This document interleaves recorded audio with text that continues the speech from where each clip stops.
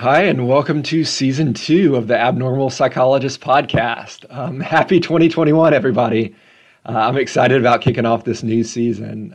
If this is your first episode, I guess I'll introduce myself. I'm Dr. Colby Taylor. I'm a licensed psychologist, and I'm an assistant professor of psychology at Christian Brothers University, which is a small Catholic school in Memphis, Tennessee. And as part of my professorial duties, I'm teaching a developmental psychology course this spring. Developmental psychology is one of my favorite courses to teach. And I thought it might be cool to focus on topics and psychopathologies related to developmental psychology this season. But we can always leave the window open to talk about other topics. Anyways, when I teach a developmental psych course, it seems like the courses are always heavily skewed towards child psychology. And I mean, this is understandable, right? Because there's so much rapid and important development, cognitively and socially and physically, that occurs in childhood. So it deserves a lot of attention. So in thinking about childhood and child psychology, I thought we could kick season 2 of this podcast off by talking about number 2, by talking about bathroom issues and psychology. So this should be a fun topic. You know, since clinically I mostly work with children, and since I worked in school systems, I remember school principals that would call me on my cell phone and they would be panicking. And they would say, Dr. Taylor, you need to get over here ASAP. We have someone smearing poop on the walls or something like that. And maybe we can talk about feces smearing a bit. Gross, right? I'd usually come up with an excuse for not getting over to that school right away because I wanted that crap, and I guess literally crap, cleaned up. I didn't want to get involved in it. Anyways, we can talk about some of this scatological stuff in this episode. So if you listen to season 1 of this podcast, you'll remember that we use this book called the DSM-5, the Diagnostic and Statistical Manual of Mental Disorders, 5th edition, which is published by the American Psychiatric Association to list out all of the possible psychiatric and psychological diagnoses, and also what symptoms are involved, what we call the diagnostic criteria for each disorder. And there are hundreds of disorders listed. And disorders can be grouped into different sorts of families. Disorders that are sort of related to one another can be placed into groups. And one of these groups, one of these families in the DSM-5 is the elimination disorders family. The elimination disorders family appropriately comes right after the feeding and eating disorders family in the DSM-5. So elimination disorders are really going to deal with peeing and pooping. The inappropriate elimination of urine or feces. All right, so if we're dealing with feces, if we're dealing with poop, we might be dealing with a diagnosis of Encopresis, Encopresis. All right, so also if you listen to the first season, you might know that I'm sort of a word nerd. I like etymology. So the word Encopresis, it's got COPR in it, copra. And the word copra comes from the Greek for feces. In psychology, we have a condition called coprolalia. This is where you uncontrollably say swear words. So etymologically, coprolalia is talking-ish. So we see coprolalia with like Tourette syndrome or sometimes with autism spectrum disorder. There's also coprophagia or coprophagia, which is eating poop. And we see this more with intellectual disability. And thankfully, coprophagia or coprophagia is not that common. All right, since we're coming off the holidays, you might be familiar with a figurine that's often placed in a nativity scene in the Catalonian region of Spain. And this nativity figure is known as El Caganer, which translates to the pooper. And I think Caganer and copra roots from coprolalia or coprophagia or Encopresis are probably etymologically related to one another. But anyways, Caganer is a man in a red hat who's dropping trout and going to the bathroom in the nativity scene. And there are all sorts of origin stories on how the Caganer came to be. And if you're interested, the Stuff You Should Know podcasts, they have an episode that touches on it. So anyways, Encopresis. Encopresis involves pooping in inappropriate places, like soiling yourself, soiling your clothes, or maybe going on the floor. And this isn't a one-time thing either. It's not sort of a gambled and lost, you had an accident sort of thing. It has to occur each month for at least 3 months. So it's a pattern of behavior. And this also isn't defecation due to using laxatives or due to chronic medical conditions like Crohn's disease. So if you've listened to the first season of this podcast, you might remember that lots of disorders have specifiers, like additional descriptions that we can tag on to diagnoses.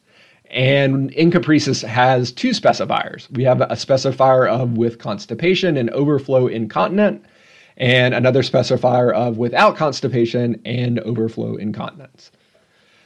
All right, so speaking of pooping on the floor, so at my senior year homecoming dance in high school, someone actually pooped on the dance floor. And I don't know who it was or what exactly happened. Fortunately, I'd actually left the dance by this point. But I've always found this incident to be sort of fascinating. Like, I'd love to psychologically profile the person who did this. And they never caught the person, by the way. So I was trying to look for the origin of the word encopresis. It actually looks like the word enuresis came first. Number one beat number two. So number one, enuresis, also beats number two, encopresis, in the DSM-5. The diagnosis of enuresis is listed first. And a German in 1926 named Weissenberg came up with the term encopresis. And he spelled it with a K instead of with a C to have sort of an analog with the already existing enuresis. And I can dedicate an entire episode to enuresis and focus on nocturnal enuresis, which is bedwetting, later in the season. Toilet training-wise, most people actually master their bowels before they master their bladder. And maybe I can do a separate potty training episode as well. I'm actually going to be going through toilet training or potty training with Emerson, who's my 21-month-old daughter, probably in the months to come. So stay tuned. Maybe I can turn that into a podcast. All right. So I do have a 21-month-old child, and she obviously poops her pants, or poops her diaper, rather. Does this qualify as a diagnosis of encopresis? And the answer is no. You have to be at least 4 years old chronologically to get this diagnosis. And you also have to have at least a mental age of 4 years old or greater. So it's funny talking about how young children poop their pants. And I also teach a stats course to undergrads. And in the stats course, we talk about curvilinear relationships. So relationships that aren't linear. Like height and weight tend to be linearly related, right? The taller you are, the more you tend to weigh. And if you graph that out, it's pretty much a straight line. Well, pooping your pants and age form a curvilinear relationship. In early age, you poop your pants a lot, and then in early adulthood and through most of your life, you probably don't poop your pants hardly at all. And then when you get older, you might struggle with incontinence and poop your pants more. So this is a curvilinear relationship. It would sort of look like the letter U if you graphed it out on a Cartesian plane, with pooping your pants on the y-axis and age, I guess, on the x-axis. So we can talk about prevalence a little bit. The DSM-5 lists the prevalence as about 1% of 5-year-olds. We also know it's more common in males than in females. And I've seen estimates that it's like 6 times more common in boys than in girls. Certain medications can also be risk factors. Meds that cause constipation could place you at greater risk for encopresis. So I've seen encopresis due to a few different reasons. I had one case where a 6 or 7-year-old started having encopresis after the birth of a younger sibling. And this was likely an attention-seeking behavior. He wasn't getting much attention from mom and dad due to the newborn baby, and through pooping his own pants and exhibiting an infantile sort of behavior, he was getting attention. And he didn't really care whether that attention was positive or negative. Anecdotally, I also think encopresis tends to happen more at the beginning of a school year than at the end of the school year. Periods of psychosocial stress, like the birth of a sibling or like beginning the school year, are listed in the DSM-5 as factors possibly contributing to encopresis. I've also seen encopresis due to intellectual disability. In these cases, I'm not sure it technically meets for a diagnosis since the person has to have a mental age of at least 4 years old. I've also seen encopresis associated with autism spectrum disorder. And in some of these cases, it was a sensory-seeking behavior. The person enjoyed the feeling of expelling feces, or would expel the feces and then put it in their hands and roll it around as a squishy sort of sensory-seeking behavior. I've also seen encopresis with oppositional defiant disorder, ODD. I had an episode on oppositional defiant disorder and other impulse control and behavioral disorders in the first season of this podcast. So you can go back and listen to that if you're curious about what oppositional defiant disorder is. In these cases, the encopresis is sort of a deliberate act of defiance. This is also where most of my feces smearing cases have come in. And this might be to get back at an authority figure. It might be vindictive because the child or person didn't get their way. And fecal smearing, by the way, it has a technical name, a technical term. It's called scatolia, Scatolia, scatolia. I think that's the first time I've ever said that out loud. I think I've written it out before, but the first time I've actually uttered the word scatolia. Anyways, racking my brain for other cases of encopresis. I've also encountered it with kids who have severe social anxiety or separation anxiety. So what tends to happen when you poop your pants at school is you usually get sent home.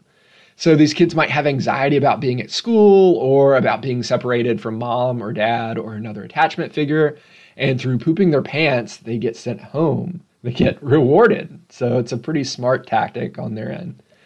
The DSM-5 also mentions encopresis due to anal masturbation, and I've never encountered this to my knowledge at least, but I guess it's something to be aware of. Since there are so many different reasons for encopresis, it's probably a good idea to do a functional behavioral assessment to figure out where, when, and why this behavior is occurring. And here we can look at the ABCs of behavior through functional behavioral assessment. We can look at the A's, which are the antecedents, so what happens before the encopresis. We can look at the B's, or the behavior itself. And then we can look at the C, or the consequences, what happens after the encopresis. And these ABCs have a fancy name in behavioral lingo. We call them the three-term contingency model of behavior. And after conducting an FBA, hopefully with enough information, we can determine the function of the behavior, the function of the encopresis. With cases of encopresis, it's also pretty smart to refer the child to a physician, to their pediatrician, because the child might need a physical to rule out medical causes of encopresis. They might require gastrointestinal imaging. This might reveal a condition like anal stenosis or anal stricture. Anal strictures where the anal canal is abnormally narrow and can contribute to incontinence. A physician might also test for a UTI, for a urinary tract infection, as these have been associated with encopresis in females. All right, so I was able to talk about encopresis and not get Freudian at all, thank goodness. Anyways, if you're new to this podcast, I do a mailbag segment at the end of each podcast. And in the mailbag segment, you can send me questions or comments or episode requests. Since I'm sort of like a DJ, I take requests. And I'll respond to your emails. So you can send me your mailbag stuff to ctaylo41@cbu.edu. The O is the letter O and not 0. And you can put the subject line mailbag, and I promise I'll get to it. Since this is the first episode of the second season, the mailbag is empty. So instead of doing a mailbag question that's non-existent, I thought I'd update you on some of the stuff that happened since the last season. So it's been about a month and a half since I recorded my last episode. And I mentioned last season I was training for the virtual St. Jude Marathon. You might remember from one of my episodes, I had a painful incident where I swallowed a wasp while I was training. Anyways, I can update that. Mission accomplished. I completed the marathon in early December. I actually ran from my house in suburban Memphis to Arkansas. So I crossed the Mississippi River Bridge, and that was pretty fun. And then 2 weeks later, I decided to run another virtual marathon. So I've always wanted to do the Honolulu Marathon since I did my internship in Hawaii and lived in Hawaii for a year. So this year they went virtual because of COVID, and I registered for the virtual Honolulu Marathon and completed that for the Organization for Autism Research. It wasn't the same as running through Waikiki, but it was still pretty fun.